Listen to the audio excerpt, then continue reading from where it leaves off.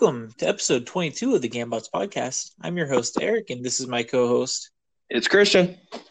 On tonight's episode, we're going to be discussing the season finale of The Good Place. I recently read the run of The Superior Foes of Spider-Man. Christian watched the movies Birdbox and The Kid Who Would Be King. I played the video game Midnight Deluxe, and then we'll finish up with video game news and our Amazon review game. But first, Christian, you got to see the season finale of Good Place. I did, yes. What'd you think of it? It made me cry tears, and I won't ever forgive it for that.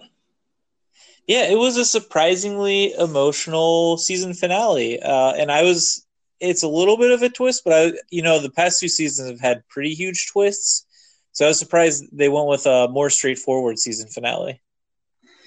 Yeah, I've enjoyed so far how they've managed to make each season its own unique thing. So, like in the first, you're dealing with the kind of the sneaking around storyline, and in the second one, you're dealing with more sneaking around, but Michael's involved now too. And then in 3, they're all on Earth. So, I was excited to see how they were going to shape up season 4 to be, once again, like its own unique situation. And I wasn't disappointed. Like, this isn't where I saw it going, but I'm excited about it. Yeah, and just full disclosure before we get too far into it, I think this is going to be a spoiler discussion here because it's hard to talk about the season finale without that. So to our listeners, if you don't want to hear any spoilers about it, you'll want to fast forward to the next segment. Yes. So yeah, I'm with you. I was really surprised by this one because, I'm very curious where they're going to take next season because season 1's twist ending was that they're actually in the bad place, and they set up the second season to be repeating it. And then at the end of season 2, they set up the third season appears to be they're going to go back on Earth and see if they can be good people. But that storyline only goes for 2 or 3 episodes. And then season 3 is something completely different as to what I thought it would be. So I'm really interested to see where they're going to go with season 4. Yeah, I agree. And I'm liking the setup so far. I like the idea of repeatability in an experiment as part of like the integral part of this next season. Like, it worked once. Or actually, it worked 802 times, but always with the same people. Like, can we repeat this experiment with new people? It's going to be interesting to find out. Yeah, it's going to be really interesting. And one thing that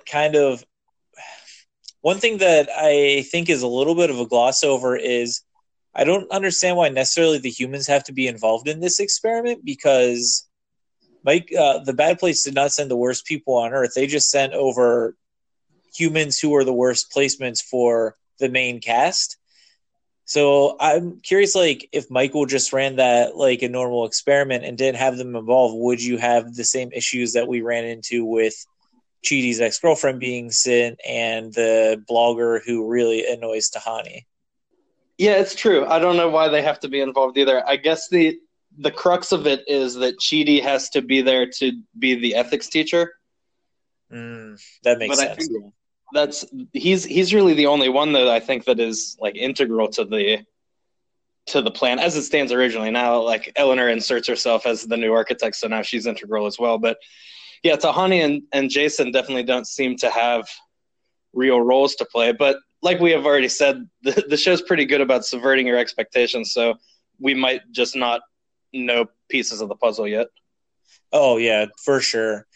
And one of the biggest things that has impressed me with this season or really the series as a whole, is the growth of Eleanor.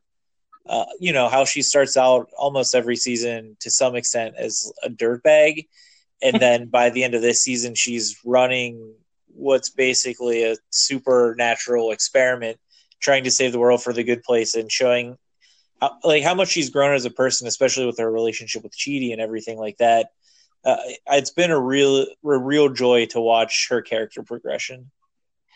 Agreed. And she's also in an interesting place compared to the other 3, whereas she's the only one of them who knows the complete history. Because in this season, she was like her memories were restored of all of the reboots and things, so she knows what they've been through every time. Yeah, and actually, now that I'm thinking about it, she's also the only one from season 2 who passed the judge's test. Remember, the other characters all failed? Yeah, that's true. Like, she's the only one who's actually showed the initial growth, but I think she's grown past the other members. As you can see in this season, Chidi at the very end falls apart when, what he wasn't expecting happens with his girlfriend coming, and Tahani reverts back to being petty when she interacts with the blogger. But Eleanor, acted with poison grace when Chidi basically left her to erase his memory. Yeah, that was it was rough.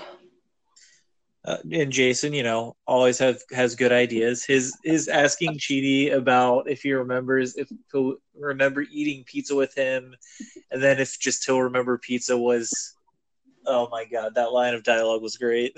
Will I remember the concept of pizza? Like, yeah, bud. All right. Well, it's not all bad then. Man, Jason's so good. I feel like they should have used him more for this episode. I was thrilled to see Derek and Mindy come back, even if each of them really only had one or two lines. I love Derek so much. Oh my gosh. Every scene they had him drinking a different drink, but it was just a glass filled with lemons or olives or whatever. That was amazing. Yep. Getting myself a fancy drink. It was like a martini glass full of Reese's Pieces. Yeah. Oh, man. This show's so good. I'm going to miss it. I think it's good that they only do 12 or 13 episode seasons. It allows them to be more focused. So I am looking forward to next season. Yeah, definitely agree. I was iffy on this season a little bit at the beginning. It didn't hook me as much as the first two did, but man, it got great as it went along. Probably even by episode like 4 or 5, I was like fully back on board. Yeah. I will say I still think season 1's my favorite of the seasons just because it was such a new concept, and then the twist at the end was so well orchestrated if you didn't know it. But still, one of the best series on TV right now, I think, or at least comedies. Yeah, I think season 2 is probably my favorite just because I like Michael a lot. He's probably my favorite character, and I was really into it when he joined the team, and we got to see his kind of if not redemption arc, because I think he doesn't really fully go full redemption mode until the end of season 2, but at least you get to see his growth a little bit, and that was fun. Yeah. Ted Danson's just a treasure. Oh, he kills that role. And then, sorry, just speaking of Ted Danson, and I think it was the last episode or the episode before where he was talking to the bad place and he was saying, just do your normal tortures. And then he explains to them about, what was it, banana dicks or something like that, and then them stealing it. That whole line, too, was just great. Yeah, penis bees. I thought of that. Well, yeah, that's right. One other thing I will say is I go back and forth on Nicole Byer, but I thought she was a delight in the episode that she was in this season. What character did she play? She's the mail clerk for The Good Place. Okay, yes. Yeah, she was – I think they had Paul Scheer in that episode too, right? It did, yeah.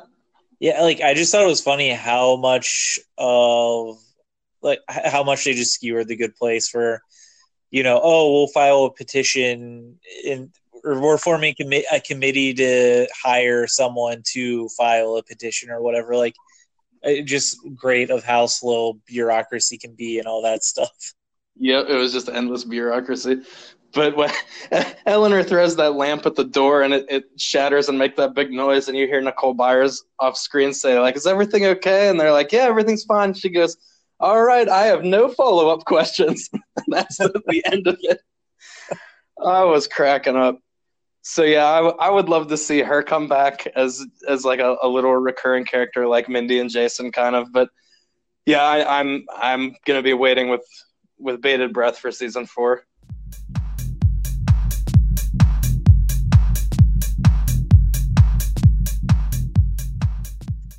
So recently, I finished reading the run of The Superior Foes of Spider-Man. It's available on Marvel Unlimited if you guys have that, which I highly suggest if you like Marvel comics, or at least Marvel characters, and you're not really up to date on comics, but you want to get into it. It's either $10 a month or $70 for a year-long subscription, and you get to read a ton, like hundreds or thousands of Marvel's backlog. I think it's well worth it. So recently I read The Superior Foes of Spider-Man, which is a 17-issue run featuring some of the lesser-known villains of Spider-Man. It's basically the discount Sinister Six, but there's not actually six members in the group. There's only five of them. It follows around the Boomerang, and then also the other members are Shocker, Beetle, Overdrive, and Speed Demon. And what's kind of awesome about this is that Spider-Man is maybe in 2 or 3 panels total for the 17 issues. It really just follows the bad guys in this, and it's a lot of misdirection where they're starting off, they're performing a heist because they want to get rich and famous, and then it turns out, there's backstabbing all around and everyone turns on each other, and then it's another heist to fix out this heist, and you never actually see where the ending is going until almost the very end. And they just introduce so many villains in this. It's great. It's the villains versus villains, really, because it's the group of these guys trying to steal from the Owl and the Chameleon. And those are 2 villains I don't really know that much. So it was cool to get to see them because I didn't really know the Owl was a integral New York villain in the Marvel Universe. So it was cool seeing different gangs. Yeah, so it's funny because the Shocker, who I never realized was such a punching bag of a villain, is really just everyone insults him, and they keep saying that he looks like a cushion because, he has an insulated costume. The head of Silvermane's in this, where it's funny because he is literally just the head of an old mafioso, and he just insults people. And then finally, they have this version of Alcoholics Anonymous, but for B-League supervillains. So it really gives me a Venture Brothers-esque vibe where you go to this meeting and it has this one character whose backstory was he appeared in, a couple panels of a Fantastic Four comic to only die and then be resurrected by another supervillain. So you really see the hierarchy of villains Spider-Man and Marvel Universe with this. I think it's awesome. It's really a side story that you don't normally get from the standard Marvel fare. So I highly suggest anyone check it out. As soon as you said AA for like B-class villains, that was the first thing I thought of was the Venture Brothers henchman meeting. Yeah, that parts of it gave me vibes of Venture Brothers because this is entirely a comedic comic. I mean, there's a little bit of action, but for the most part, it's really funny. Focuses on Boomerang, who is really not that well known, and he is a complete jerk to everyone.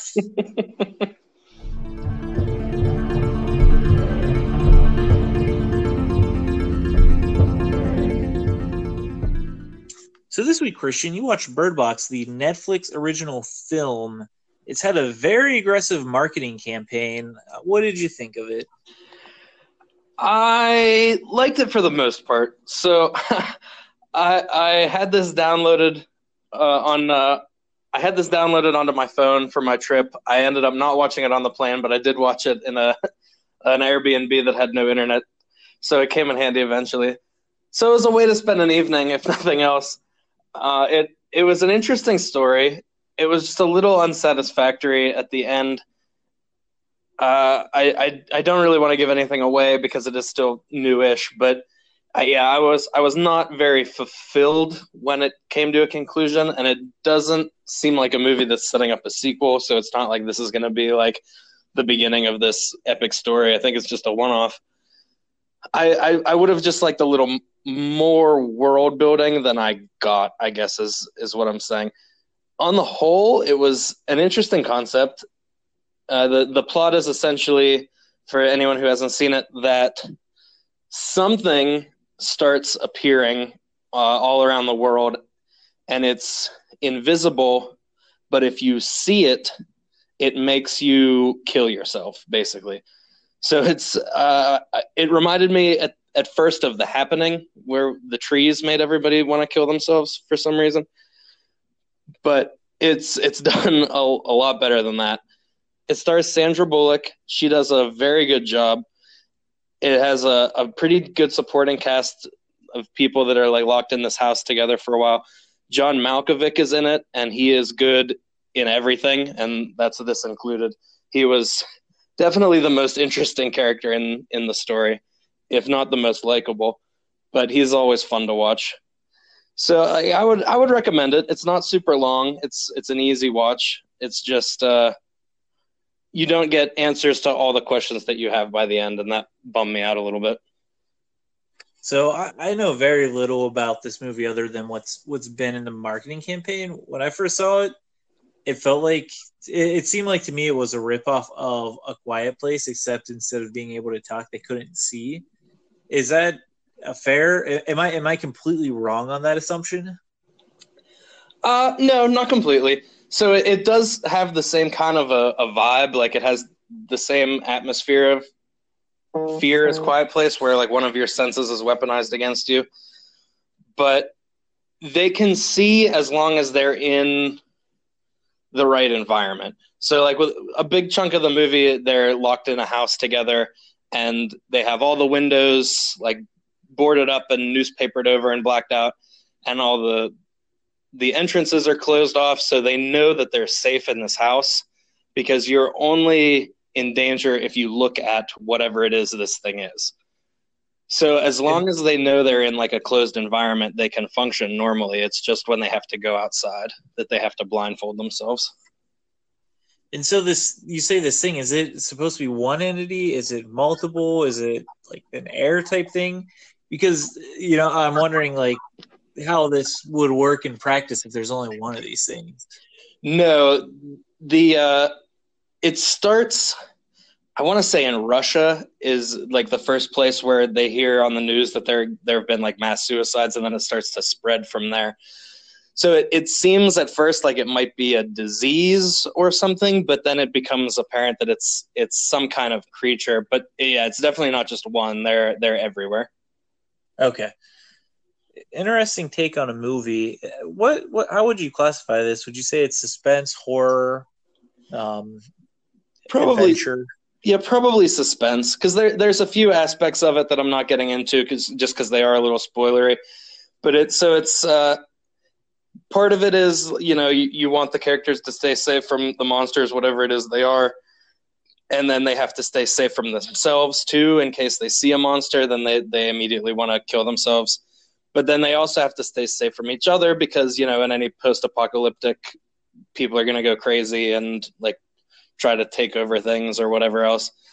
So there's the monsters, and then there's groups of bad people that you have to watch out for. So it's suspense horror. It's not very action packed, with the exception of the very beginning where all hell's breaking loose. Other than that, it's a lot of just kind of like biding your time and figuring out how this is going to go. I'm looking here at the director. It's directed by Suzanne Bier. Looks like she's a Danish director and doesn't have a lot on her list. And from what it is, it seems to be a lot of romantic comedies or something along those lines. It doesn't seem like she has a lot of suspense. The only thing I'm seeing here that was actually even in English or release was a movie called Things We Lost in the Fire, which was a drama. So I'm surprised that she's the one who they picked to helm this, but it seems like it was at the very least, I don't know if people would say it's good or popular, but I know a lot of people have watched it. Yeah, if nothing else, it's definitely a viral success. Like it was talked about massively when it first came out. To people are trying to do the Birdbox challenge, where they're blindfolding themselves and walking around, and I think a lot of people got hurt. And it got to the point where Netflix had to issue a tweet that was essentially like, "I can't believe we have to say this, but please don't walk around blindfolded, like you're gonna die." Yeah, who do they think they are? Daredevil? So yeah, it was definitely a success. Whether or not people would be game for like more along this line, I'm not sure. But I don't know that I would be. It was good as a one-off. Like I said, the ending left a lot to be desired, but if they stopped here, that would be fine. So would you suggest our listeners check this movie out?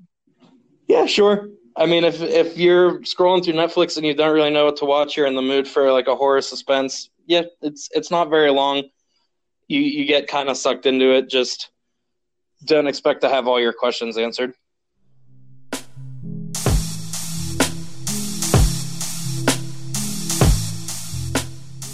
Also this week, Christian, you watched The Kid Who Would Be King. I have to admit, I have not even seen a preview for this. What is this movie about? So it just came out in theaters this week.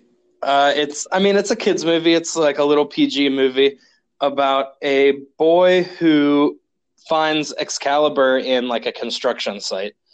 And so he pulls it out of this concrete block and then has to start assembling people to be his knights because King Arthur's evil half-sister Morgana is about to rise from inside the world and conquer it, essentially.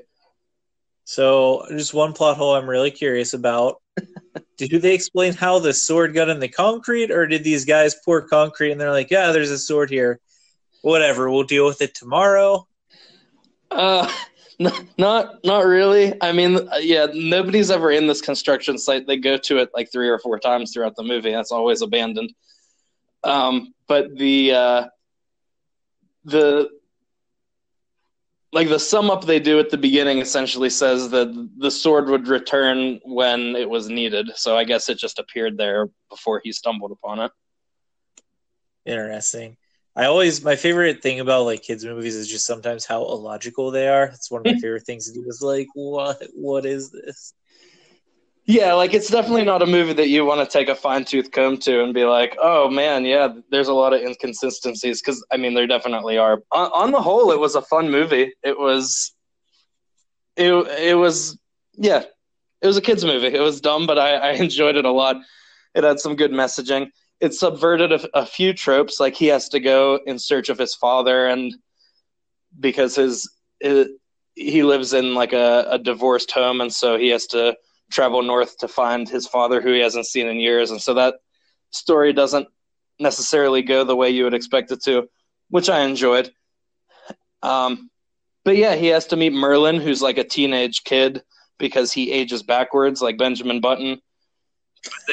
He can turn himself into old man Merlin, who is played by Patrick Stewart, which is always very fun to see. Wait, Patrick Stewart's in this? Yep. That's awesome.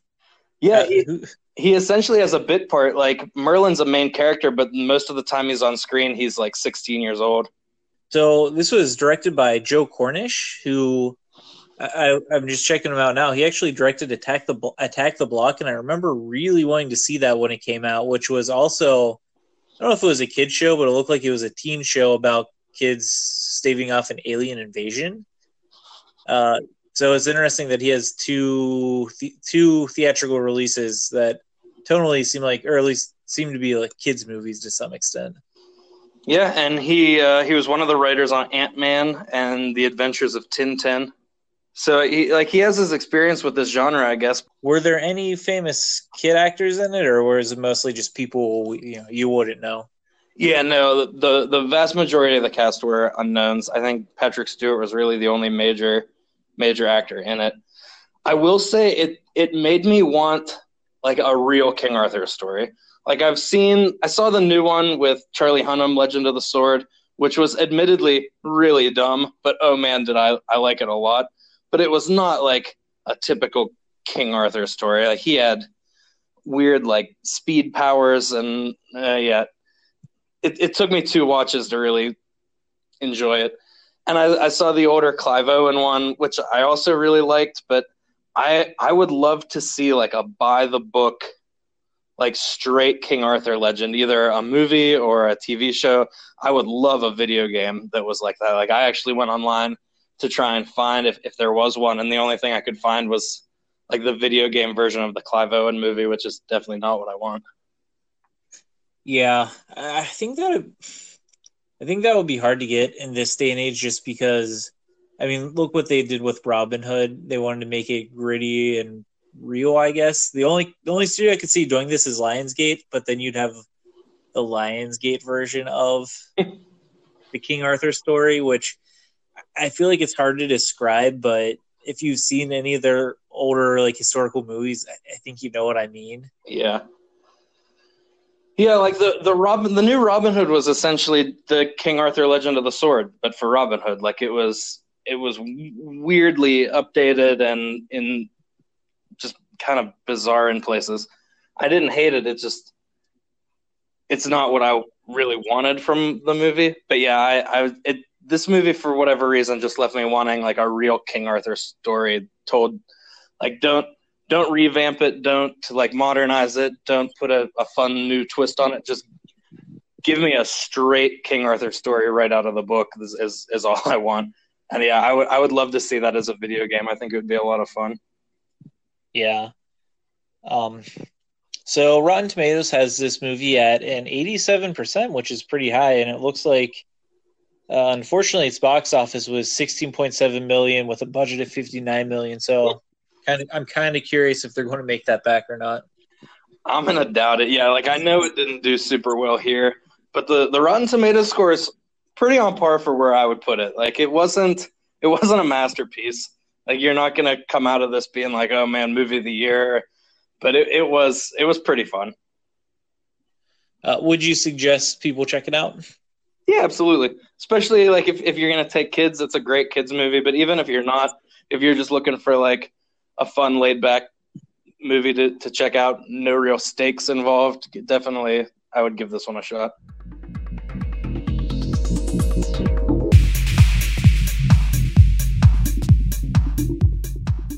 So recently, I've platinumed the game Midnight Deluxe. Now, this is a game developed by Petite Games, which I've looked at their catalog, and it seems like they're mostly known for, I don't want to say shovelware games that were on the Wii U, but they seem to be mobile games that are, at least mobile-style games that are put onto consoles.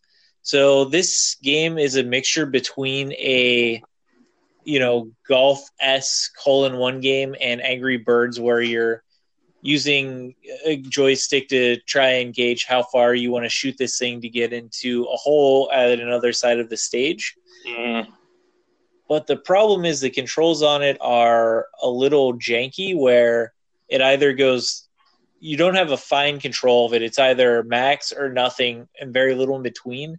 I feel like it could have really benefited on some games, after you do a shot and you miss it, it'll show you how strong you did it or something like that, so you can adjust. And I think that really would have benefited this game. The only thing really this game has going for it is it has a really cool, creepy art style, a lot of blacks and blues.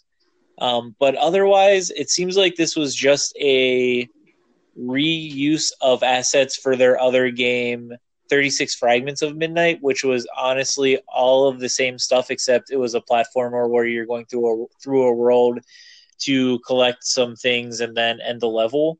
It looked almost exactly like that. So it seems like this was a pretty quick turnaround because they didn't have to create anything new for it.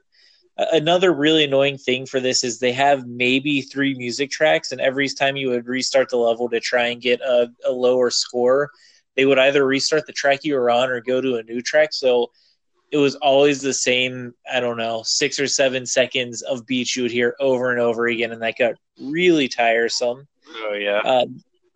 This is an extremely easy game to platinum. It takes maybe an hour. You only need to go through 40 of their levels to do so.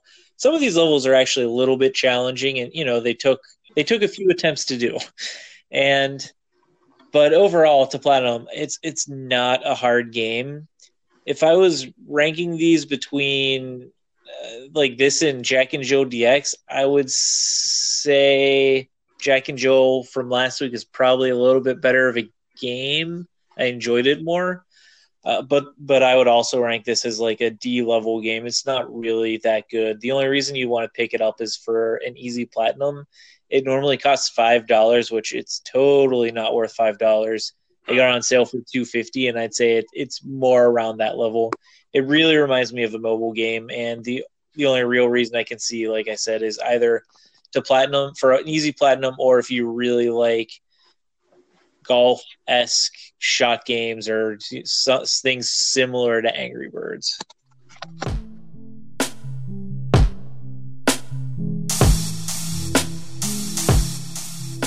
All right, so last week, Christian, you got Kingdom Hearts 3, and I know you've gotten a chance to play it a little bit.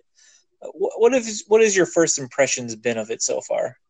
Well, I am story-wise probably about 75% of the way through the game right now. I haven't played it in a couple of days because I got to a part that frustrated me, so I turned it off, and I've left it down for about 36 hours. I'll probably get back to it tonight. First impressions were a little rocky, so it gets off to a strange start. I had told you earlier it's abrupt at the beginning. There's almost no like summary of the previous games. It's just kind of drops you in the beginning and sends you off on missions almost immediately without a real clear goal in mind. And even where I am now, the goal's hazy at best. Like, you know what you have to do, but there's no definition of like how you're supposed to do it. And I mean, that's built into the story because the characters don't really know either. But it makes for an odd story structure where you're just kind of wandering world to world, hoping to stumble into your goal. I mean, you're just saying that reminds me of the first game where it's like, we're looking for our friends. We'll just go look at these worlds. Yeah, essentially, like at least in the first one, you had the goal of like, oh, you have to find the keyhole and seal it off. But yeah, in this one, it's just kind of we'll go see what's up in the Tangled world and get into weird shenanigans. But on the whole, it's not bad. It grew on me as I played. I think part of it was just I got sucked back into the Kingdom Hearts world and like, oh man, like I missed this. This is great. The battle structure is pretty fun once you get used to it because it's a little different. I don't think any two Kingdom Hearts games have the same like movement or battle system. They're all just a little different. But it borrows heavily from some of the other games. Like there's reaction commands, which were in the second, and there's like form changes, which were a big part of Birth by Sleep that I really enjoyed. It's one of the main reasons I like Birth by Sleep so much. And so I was happy that came back. One of the issues I'm having personally is just I think I might be sitting a little too far from my TV because the text is pretty small on a lot of the tutorials. So it took me a while to figure out how the battle system really worked just because I didn't want to bother reading all the tiny text. Christian, I'm not going to lie. I've never noticed this issue on previous generations, but the current one, I've had that issue on a couple games. Like The Witcher 3, the text was so small. Even like I have a 42-inch TV and I sit maybe 6 feet away. The text was so small. Like I would get up and have to go to my television to read item descriptions, which really annoys me. There should be an option to enlarge that text. Yeah, I was looking for one to see if there was like a game resolution that I could adjust, but there wasn't. So, well, good. I'm glad it's not just me losing my eyesight. No, I think that's been a trend on at least some games this generation that I've noticed. Text has been oddly small. So yeah, there's that. But like I said, once you get into the battle system, you figure out all the commands and there's new things like flow motion and air stepping that are a little tricky to get a handle on right away. But once you get the hang of it, this battle system's pretty slick. I'm a big fan of everything except the theme park rides, which I knew were going to drive me up a wall. Well, it's good to see that. I know you had high expectations for it. I'm glad you're at least enjoying it. I am, yeah. We'll see how like crazy town the end is because yeah, there have been no major confrontations with any like major bad guys where I am right now. It's just been like world by world. You fight the bad guy for that world, and that's it. So they've set up something like 14 or 15 like major antagonists that I think you're gonna have to like marathon through them at the end, which might be crazy fun, or it might just be real tedious. We'll see how it goes. Yeah, I mean, that could go either way. If I'm remembering right, didn't Kingdom Hearts 2 you fought like 5 bosses in a row? Yeah, you got to that last chamber and you had to like knock all the organization members off that you'd missed so far. You had to get them all one by one, which was there was 4 or 5 of them, and it wasn't terrible, but Yeah, this one so far is building up that you're gonna be doing like one hell of a marathon at the end. I'm really excited to check this one out. I've recently been playing Final Fantasy 12, and it's making me yearn to play for like the PlayStation 2 style of RPG that I don't think you really get anymore. And like Kingdom Hearts was always the epitome of that to me, where I would get really invested in the story. Like most games now, I don't care as much about the story because there's so much more interactivity and things can change. But if you just have like one really good set story, or it might not even be good objectively, but a story you really enjoy, I'm really excited to try that out. Yeah, don't get too invested in the story here because it's cuckoo bananas.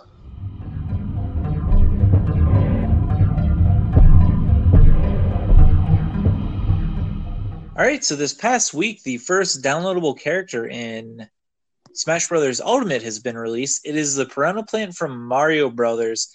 I got a chance to mess around with them a little bit this weekend, and I got to say, I am surprised with how much I actually like this character.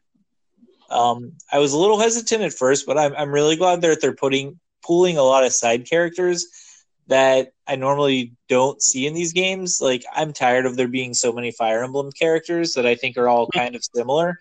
The Piranha Plant is completely different. His specials are pretty cool, so I'm just going to go through his move list real quick. His normal special is he shoots an iron ball with air above him, and you can kind of angle it. It seems like it'll be situational because you don't really shoot in a direct line. It's more of a lob, so you have to time it. I really like his side special is where he charges up and then just shoots out a pretty large area of poison gas that'll continuously damage someone. His down special, I don't know how useful it'll be. He essentially charges up and then he can launch straight up really, really high if you charge it all the way, but I think people will see that coming and be able to avoid it, kind of like Pikachu's. It's like the opposite of Pikachu's up special with a lightning bolt, where his is coming from below. And then his up special, he has a lot of recovery with it. He flaps it and flies up. I really like the skin choices they have for the Piranha Plant, and I actually thought they would incorporate him shooting fireballs into it more, but they opted for the poison gas instead, which I think is because they have a couple characters who already shoot fire. How does he move around? Does the planter just kind of hop from place to place? It's like he grows vines kind of, and he's in a pot, but then it like comes out and helps him move. So it's a little bit weird that way, but yeah, it's like you see vines plop out, and that's kind of how he does it. Interesting. Yeah, because that was my first thought. Is like this is a plant. How's it? Like I remember what it looks like in Mario. I couldn't figure out how it was going to move from place to place, but that makes sense a little bit then. Yeah, it seems like they're taking inspiration for it from, I want to say, like the Super Mario 3D World games, where when I think of Piranha Plant, I think of the fireball shooting ones, but these ones are they can blow wind and they can shoot poison gas and stuff. So they're not the traditional ones, I guess. But he's still fun to play. He seems like he's pretty powerful. We'll see once people get used to him, if they're able to handle it. But the other noteworthy thing in Smash Brothers is Nintendo actually patched it when they released him and reworked certain characters. And Nintendo actually released a patch note list so you could see the nerfs and buffs each character got, which is pretty new for them on Smash Brothers because normally Nintendo does not seem to care about the competitive scene. So it's good to see that they're finally taking a proactive stance for competitive Smash that every other game company has done before, and it took them till 2019 to do that, but I'm happy they finally are. Yeah.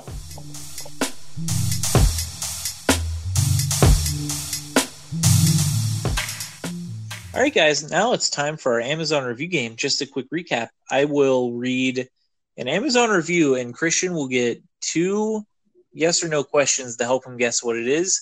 I will read, or then he can ask for a second review. I will then read the second review. Christian will have 2 more questions, and then he can ask for a final review, and I'll read 2 more, and then he has to guess. And we're now doing a point system in it, where if Christian gets it after the first review, he gets 3 points. If he gets it after the second review, he will get 2 points, and if he gets it after the third review, he will get 1 point. Are you ready, Christian? Bring it. Yes. If you grew up in the 80s and didn't see this movie, I suspect there are holes in your childhood. Instantly accessible to parent and child alike, Spielberg manages to take a silly story about a treasure hunt and turn it into an exciting, scary, romantic comedy about a group of outcasts coming together for a common cause. Does this movie feature a group of children? Yes. Is one of those children Sean Astin? Yes. Is this movie The Goonies? It is. Nice. I have never seen The Goonies. Really? Yep. Well, I'm sorry, Christian. I just kind of guessed you would, but I wasn't sure. It's a good movie. You should check it out. I've heard, I've gotten so much crap from so many different people every time I say it, but yeah, I don't know why. It never happened for me. Huh. It totally seems like a movie like I would have guessed you would have seen. It's good. I feel like it's probably more loved by people who are my brother's age, who was like 40, because it came out when he was a teen. But they watched it so much when I was a kid that I saw it a lot. And I think it's a really good movie, but I think maybe a little bit overrated by that decade. Like, I'm sure some movies I liked from the 90s are overrated. I overrated from the 90s, I should say. Yeah, it's one of my friend's favorite movies, and he's always perpetually disappointed in me that I haven't seen it.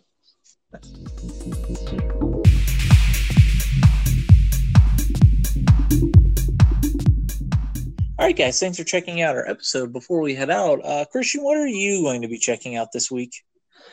Well, I'm sure I'm going to be playing a lot more Kingdom Hearts, because even though I'm closing in on the end of the story, I've still got a lot of work to do if I want to get these trophies. Movie-wise, I'm going to probably check out Lego Movie 2. I was a big fan of the first one. The second one, we'll see, but I'm hopeful. I also want to see Cold Pursuit, which is the take on a snowplow, despite the fact that Liam Neeson stuck his foot in his mouth a lot of bit today. I'm still going to go watch Cold Pursuit, so we'll see how that is. That's probably about it for me. So this week, I didn't actually realize Lego Movie 2 is coming out. I love the first one, so I might go try and see that, and I really still want to see Glass, so maybe I'll get to see one of those. I don't know. The big one I'm going to be doing this week is finishing up my platinum of Final Fantasy XII, the Zodiac Age. I have almost 100% of the game. I have all the hard stuff out of the way. The last things I need to do are go kill 3 more monsters, and they're just normal monsters in the game that I missed to complete the bestiary. I need to get every concurrence, which is RNG based, so that's going to be really annoying if I can't get that. Hopefully I can get without too much trouble, and if not, it's going to be annoying. And then I just got to finish the game.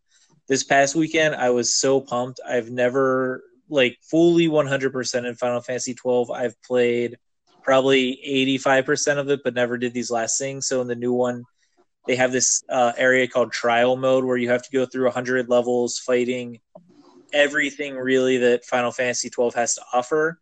And the last 2 levels in it are really hard. One is you fight the ultimate monster in the game, and then the other one is you fight 5 enemies that are just really hard to deal with. And this Sunday, I sat down for probably 5.5 hours and just went through it. I got stuck twice. Really bad conditions, but I figured out a strategy that worked, and I just was so pumped when I finally did it. I haven't felt that accomplished in a video game in a while, especially because I went into it a little bit unprepared, underestimating the challenge it would be. I used up every elixir and mega elixir and Phoenix down, and in reverse modes I had, but I got it, and I was really pumped to do it. So I'm going to be happy to finish that. Hopefully tomorrow, if all goes well. But otherwise, I've been really feeling the urge to play either Bloodborne or Dark Souls 3 or something, like a FromSoft game. So we'll see which one of those I pick up, or if I'll just try and finish up another game. But those are the big ones I'm going to be checking out this week. Good deal. All right, guys, thanks for checking out our episode. If you want to contact us to let us know any of your thoughts or give us suggestions for the Amazon review game, you can reach us at email. We are gambots.blog@gmail.com, or you can reach out to us on Twitter, where we are at Gambots Network. All right, guys, thanks for listening. Thank you.